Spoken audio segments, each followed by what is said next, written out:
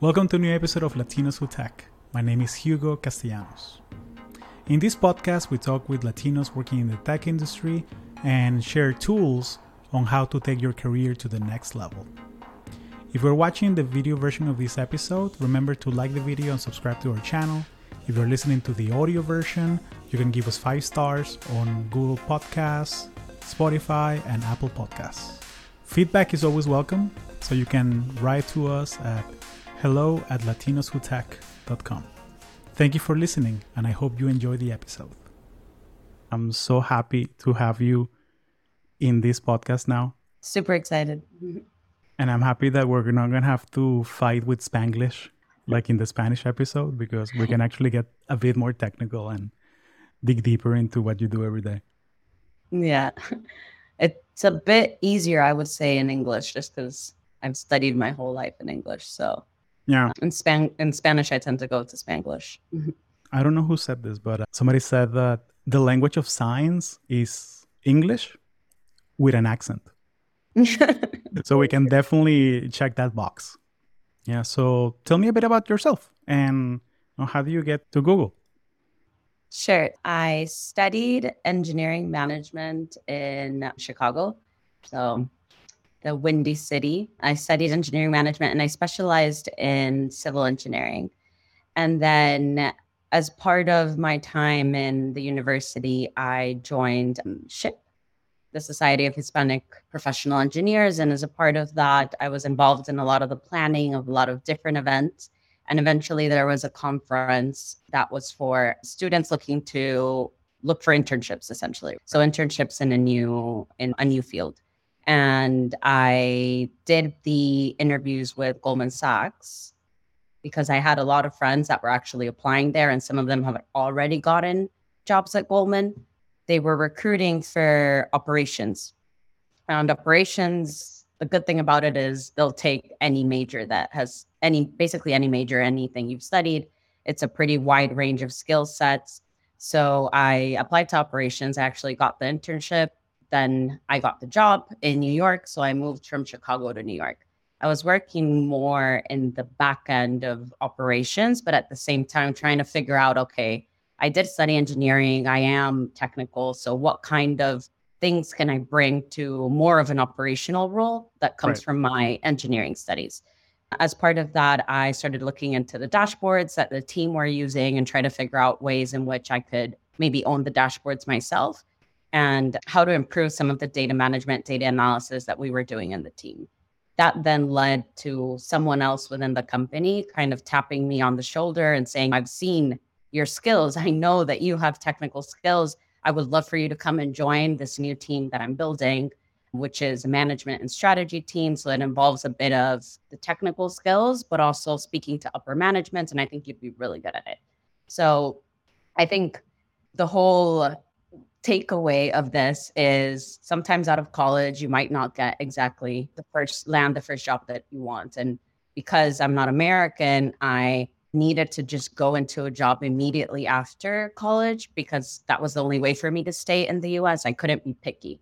I couldn't say, I'm going to decline this job and wait until I get my dream job. That wasn't an option for me. So I just went for it. But there's always something that you're going to learn and something that you can take from your first job. So it's just figuring out how to adapt into that circumstance and then also bring in your own added value and your own skill set to the job. And eventually that'll lead you to where you want to go. And I love that you bring And I love that you bring forward the fact that you cannot be picky if you're here on a student visa and you wanted to transition to get a job visa, an H-1B, because there is a cap. There's only 110,000 of them a year. Exactly. To get one of those spots, you actually have to excel and really market yourself. When you find an opportunity that will sponsor you, you really have to do the legwork. Yeah, exactly. And at the same time, I realized that, but I also knew that in operations, that wasn't exactly the role that I wanted. So I was just trying to figure out, okay, I'm already in the company. Can I just switch teams? And can I find something else that's better suited to my skill set? And once I did, all of that then led to me actually moving from the operations division into engineering. So I did actually end up doing an internal transfer into the engineering division and working as a data engineer. I didn't get the visa. So anyways, I ended up leaving the US, but I stayed with Goldman, and Goldman transferred me from New York to London. So they did that whole process for me, which was much easier to then stay actually in London. And then after doing data engineering for a couple of years, I think I did it for around three or 4 years, I realized that there was this whole other field, which was data analytics. And when the pandemic started, I figured we're at home, might as well make really good use of my time and be very productive. So I did a master's at Imperial College. So it was a master's in business analytics, which I just graduated a couple of weeks ago. Congrats. Thank you. And then ultimately, that is what led me to Google, into the role that I'm in right now. That's fantastic. And I think that, again, it's so important when you are mapping out your career, having that conversation with your manager and director, and hey, I have this situation. How can we find a mutually agreeable solution? And I have friends that have done it, that they didn't get the H-1B in the first round, but I have a friend that is a Spanish citizen. So wait, but we have an office in Spain. You can work out of there. Yeah. And we'll work it out. And then we'll apply for the next round next year. So there's ways of working the problems. Yeah, exactly. And I think a lot of people ask me, like, do you wish you would have stayed in the US? Do you wish things would have happened a bit differently? And I think at the end of the day, this whole journey happened, and it was a very nonlinear journey, right? Like I studied engineering, but I ended in finance, in operations, and then moved to engineering to then switch to big tech. So it was very nonlinear. But all of those experiences and everything, and all of the mentors that I had along the way, that led me to then find the position that I'm in right now, which is really my dream role, and the mix of all of the skill set and all of the things that I wanted to have at the end of the day. But I couldn't have visualized that as a senior fresh out of college. There's no way. Yeah, you have to try before you buy, if you will. Yeah. You have to. So some things you only learn by doing them. Exactly. And so let's talk analytics. So what does an analytical consultant do at Google? What does an analytical consultant do at Google, like day to day? What is an analytical consultant? Yeah, I would say that an analytical consultant has this mix of both the technical skill set as well as more of the human, social, client-facing type skills. So it's really a merge of both. And what we do is that we identify and we research challenges and opportunities to help our clients and advertisers essentially grow their business. And we do this by leveraging commercial insights. So any type of like actionable insight that helps them inform their media strategies and unlock opportunities for growth at the end of the day. So that might be, for example, that in one case, I'm working on quite a technical, analytical type project. It could be that in another case, I'm working on something that's more brand related. Maybe I'm looking at what audiences our customers can target to when it comes to a YouTube strategy, for example. Got it. So how does that differ from a regular data scientist world? Yeah, so I would say a data scientist is more technical than we are. So a data scientist might be working on developing machine learning models, doing a bit more predictive type models, versus a analytical consultant. You need to be able to retrieve data and understand SQL and databases and be able to work with that, but you don't necessarily need Python skills, for example. That would be a nice to have, but it's not an essential skill set to being an AC. Everyone manipulates the data and does their data analysis in different ways. Like you might do it in Google Sheets. That's completely valid. I might do it in Python just because I have the Python knowledge and the Python skills, and I find it easier to sometimes do some specific things in Python than in Google Sheets, for example. But the only real technical skill that you need to have would be SQL and then the data visualization skill set. So The data visualization skill set, I say, would be one of the things that stands out the most from ACs, because data scientists don't necessarily need to be able to visualize the data and put a story together, right? There's not as much of the data storytelling component because you're not selling something to a client. But as an AC, you are a seller. You sit within the sales organization, and part of your role is to actually bring revenue. That is your role, to bring revenue back to the business. So in order to do that, you need to have this like pitch mentality, which goes hand in hand with data viz, data storytelling. Can you double click on the data visualization aspect? What does that entail? And feel free to get technical if you want. Yeah, so in the data viz aspect, we work to essentially imagine you have this opportunity for your client where you really think that they should be investing their money in this specific niche category. Let's come up with an example, but it's electric cars. So let's say electric car demand has been increasing in the last couple of years, and specifically for the SUV segment. And you can see this from the searches that people make, right? So that's your data. Your data set is people's searches, index searches. So you identify this opportunity through data analysis, through either SQL, Google Sheets, whatever you have. But essentially, you see that the demand has been growing through time. And so you want to pitch this to your client so that they invest more money with Google Ads so that they can then sell more cars, because you know that their objective is to be the number one EV brand in the UK, right? So now I'm already connecting the client's business objectives and their business side to what Google can offer and how we can meet that sweet spot. So next step would be to actually build out a pitch. In order to build out a pitch, I need to first align with the customer's objectives. So I would start by saying, we know that you want to be the number one EV brand this year. And then from there on out, I start bringing in the Google data. So I'll start saying EV queries grew by 10% this year when you compare it to last year.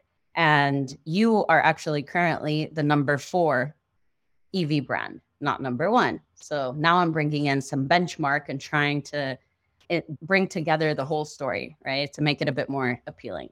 And then I say, but if you invest in this specific category in the SUV space where not all the clients are investing in right now, you have an opportunity to then grow your market share and get to what your business objective is. Now, from a data viz perspective, how do you do this? You need to, one, make sure that each slide that you're presenting has only one thing that you want the client to get out of it. So it needs to be, you need to declutter, you need to think about the main objective of your slide. You need to ensure that, so it's not necessarily like a data viz that'll be a super complicated data visualization, right? Because your stakeholder is marketing. So they're not necessarily going to be super technical people that are going to understand a bubble chart with 3 different axes. So you need to think a little bit more about how you're going to bring your message to your audience and what you want them to get out of it. To be honest, I do all of this in Google Sheets. That I do my data viz, and it's what works best. Yeah, if it's not broken, don't fix it. Exactly. The best tool is the one you know the most. And currently that's, Google Sheets. That's fantastic. How does Bard help you? If at all, are you leveraging the new technologies that Bard can help you with? On the job, not really. I'm trying to figure out how to bring it in on the job to make myself a bit more productive. I would say that I have used it for things like, I have this really messy data set that has this type of structure. Can you write a couple lines of code that just gets it into this structure that I want it to be in? That has worked out for me, and that does save me time. I haven't yet found another way aside from the data viz component as well. If I am building something in Python, to just say, can you rewrite the code and change the color to dark blue, for example, instead of me having to go through the code and through all the paperwork all the resources to understand how to actually change the color to dark blue. Got it. No, that's helpful. That's helpful. I feel like it's impossible to stay up to date with everything that's happening in AI right now. So I always find it interesting to see how other professionals are actually using it. because it's so new. Some of these things are so new, and some of them are just proofs of concepts, right? So they don't really, they're meant to showcase, hey, this could be done. But at the end of the day, hey, I still need a person to actually look at the thing and put up a pitch together. Like in my case, I haven't used Bard as much, but I use more ChatGPT to help me to do outlines of presentations. Or exactly. So, when you have a blank page, it's exactly. like, okay, give me 5 ideas to do this. And 4 of them are crap. One is salvable. Like one of them, it's okay, I could actually use it and then tweak it. So it's, for me, it's great. These tools are great for fighting with the blank page, but they're not a substitute when it comes to human creativity and actually coming up with good ideas. Yeah, I could definitely see myself using it for, I have this story in my mind, this data story, help me structure it. Help me figure out how to structure it into a 10-page deck, for example.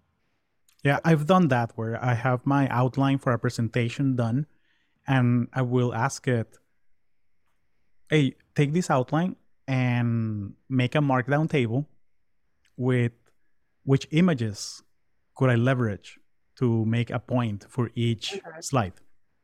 Yeah. So then I just have a list of slides to build. But I made the story myself. Yeah. So I know the call to action for each one, I made it myself. But I just need some help. Like at that point, maybe it's like 4 p.m. and I'm like, okay, my brain is shot. And okay, what? ChatGPT, come here. You're on deck.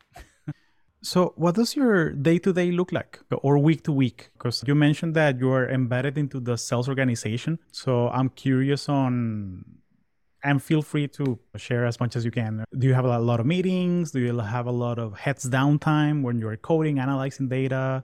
What does your day-to-day look like? So it's really a mix of both of the things that you mentioned. So for example, on tomorrow, I actually have a client meeting. So I'll be taking the train out of London to go visit a client, spend the day there. And then tomorrow, on Tuesday, I'll be in the office. So I might schedule some focused time and put my head down and work on a little bit more of the coding or technical side of stuff. Put my head down and work a bit more on data analysis, for example.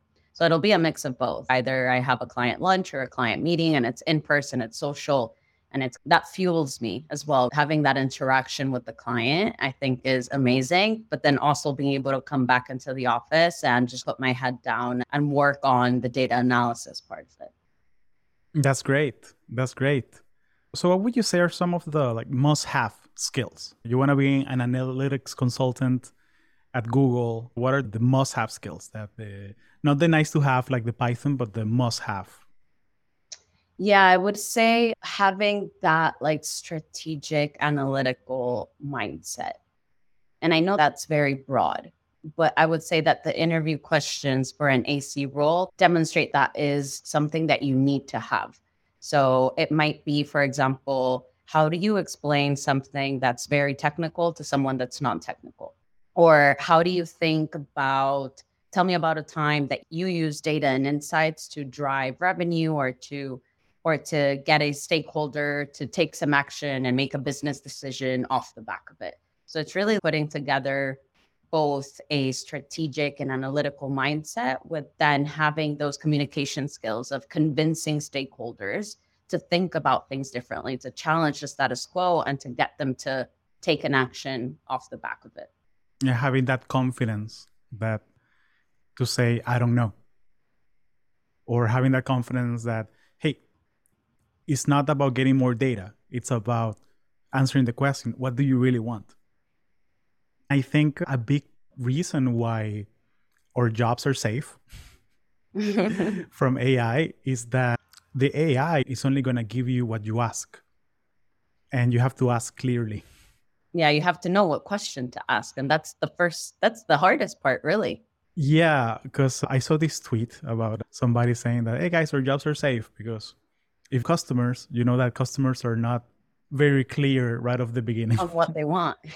Yeah, you have to build that rapport. You have to have a couple meetings, and you have to have that mutual understanding of, hey, you want me to give you green avocados, and then next meeting you have to confirm, hey, the green avocados, you still want them, right? Like you have to actually have that rapport, and it takes time. It takes time to build that rapport with people, with customers. That's why you have multiple touch points, and you have a dedicated and account executive, and you have somebody that knows their customer better than anybody else in the company. Yeah.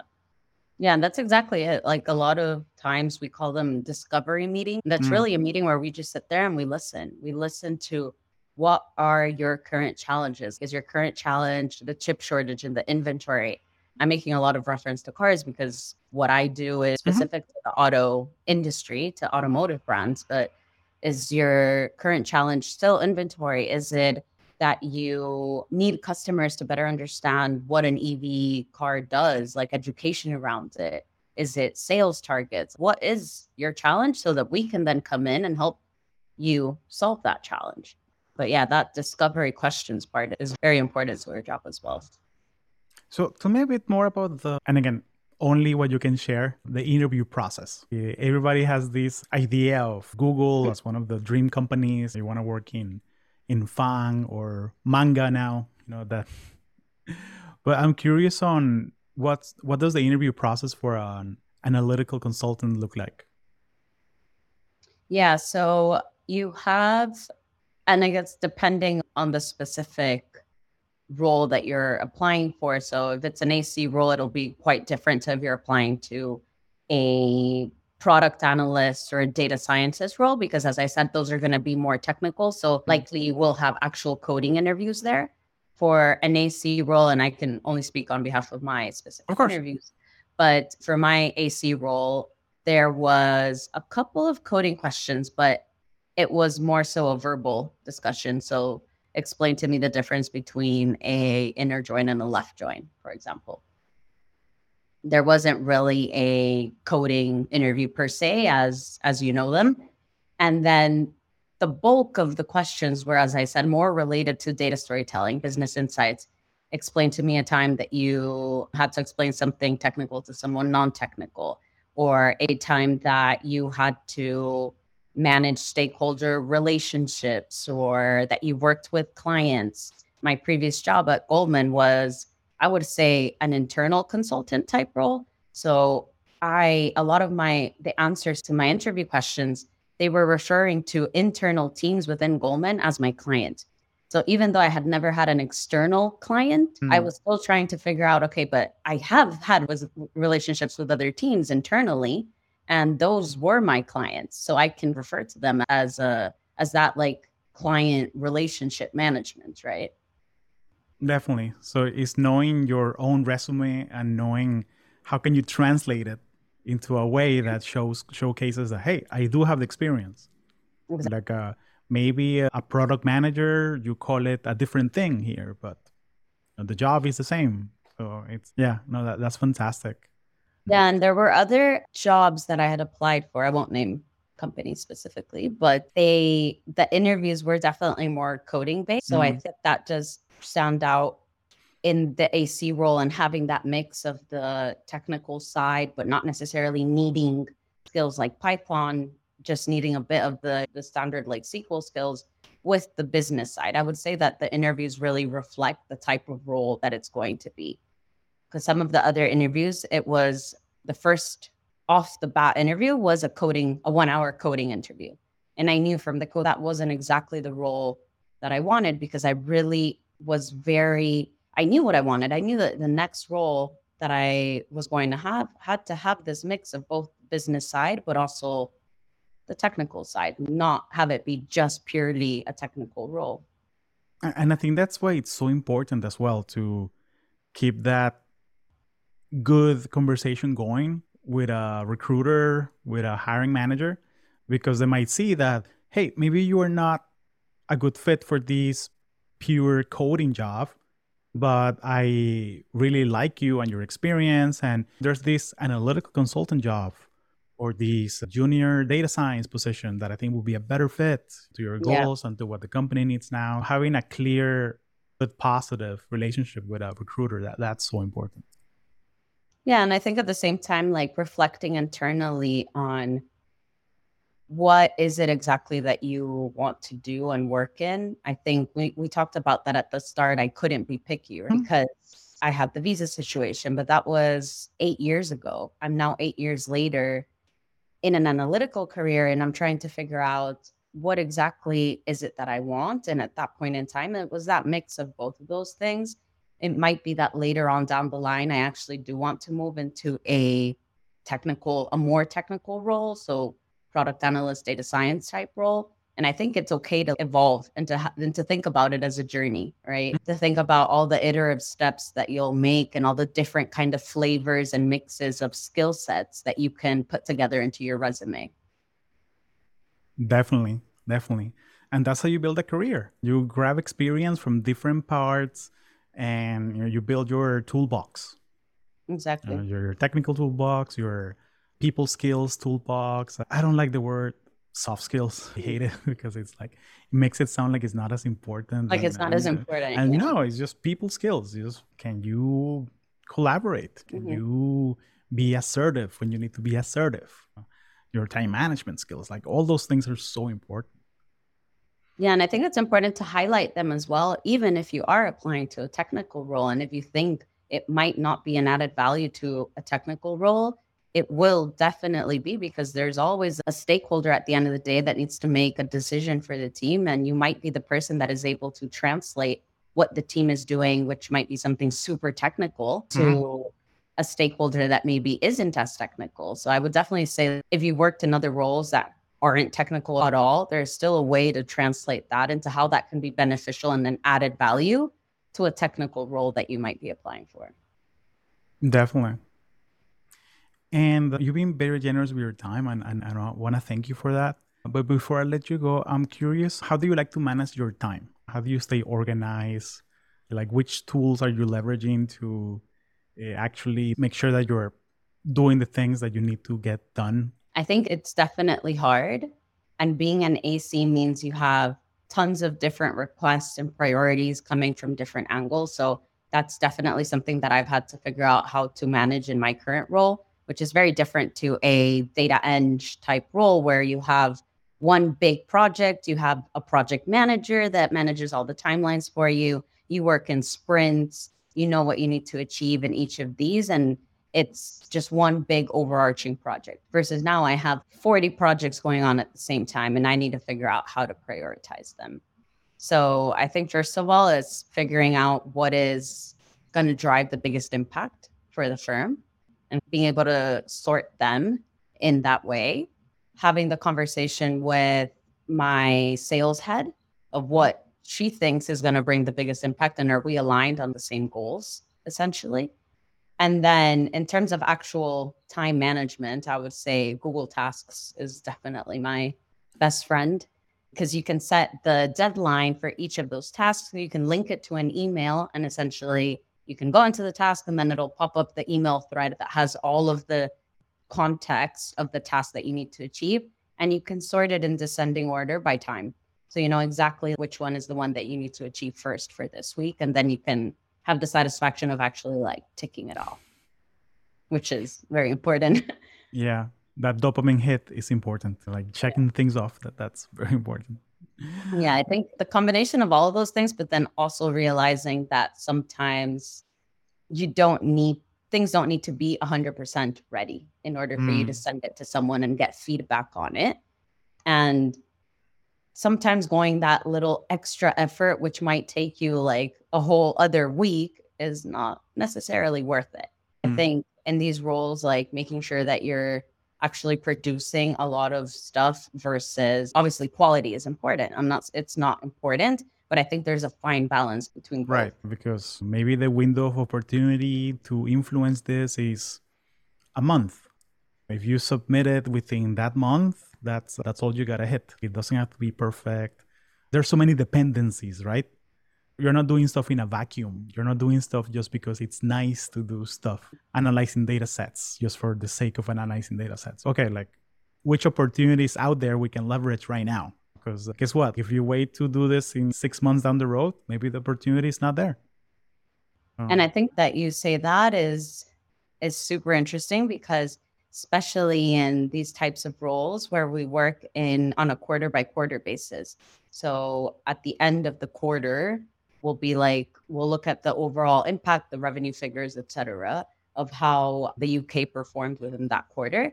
So sometimes if you were to get it like a couple of days late after the quarter, you've hit that quarter deadline. Q1 is closed, it's done. You know what I mean? And our clients also have their own timelines of budgets, when they set their budgets, when they need to launch like a new car or whatever that may be. So it is very important to be timely as well in the opportunities that you're presenting. So knowing what you know now about the job and working at Google and working with your British counterparts, how would you prepare for a job in analytics? Let's say you're a young professional starting out and this sounds really cool. How would you go about preparing for a job there? Which resources would you leverage if you were starting out today? I would say I would definitely take a couple of data sets from Kaggle or from your own data sets. So you can request like your own data from Spotify, you can request your own data from Uber and use your personal data and do a couple of really interesting data analysis into your own data. Like maybe take a look at what was your most expensive Uber ride and the distribution of, I don't know, how much you paid for each of those rides throughout a year's time and visualize it. Put it together into some sort of deck, almost as if you were presenting it to someone. Because that, again, going back to that balance of having both of those skill sets, I think it's easier to exercise that muscle of your technical skill set. Because you can sit down, you can do all these projects, you can code, you can come up with like really interesting solutions. It's much harder to do the other side of it, which is the communication and the stakeholder management, without actually living and breathing it, if that makes sense. Like you can stay at home and you can code all day. You can't necessarily stay at home and pretend that you have a meeting with 5 different stakeholders from 5 different teams. It's a bit harder to do that. So I would say that for that side of the skill set that you need for an AC type role, podcasts are my favorite thing to listen to, really, to get that added like experience and value of people that have worked in these types of roles and understand that communication and stakeholder influencing part of it. There's also another podcast that I listen to called Squiggly Careers. They're actually really good at giving a tons of advice on this communication and part of managing your career, essentially. That's fantastic. Adding that to the show notes for sure. That's awesome. Gabriela, thank you so much for your time. I really appreciate it. Anything else you'd like to share? I would say just don't be scared of trying something new and stay up to date to everything that's happening. I think I follow tons of people on LinkedIn, and all the time LinkedIn is my new Instagram. That's how I'm turning 30. That I wake up and I scroll through LinkedIn instead of Instagram. That's a t-shirt somewhere. Yeah. But yeah, it's really interesting to see how people are using like AI.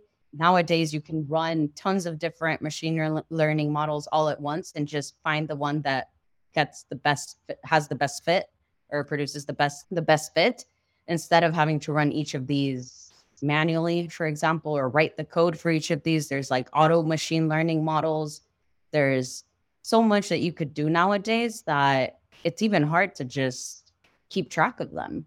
Mm-hmm. So I think knowledge, or the biggest value nowadays, is simply following people that are talking about these things and making sure you're plugged into those conversations. Definitely. And if you want to follow Gabriela, her LinkedIn is in the show notes. And let us know in the comments, what do you think of the episode and which kind of professionals you want to see in future episodes. And I just have to say thank you so much, Gabriela. Really appreciate you sharing your story with us. Thank you for having me. Happy to be back in English instead of Spanglish. Definitely. Ciao, ciao.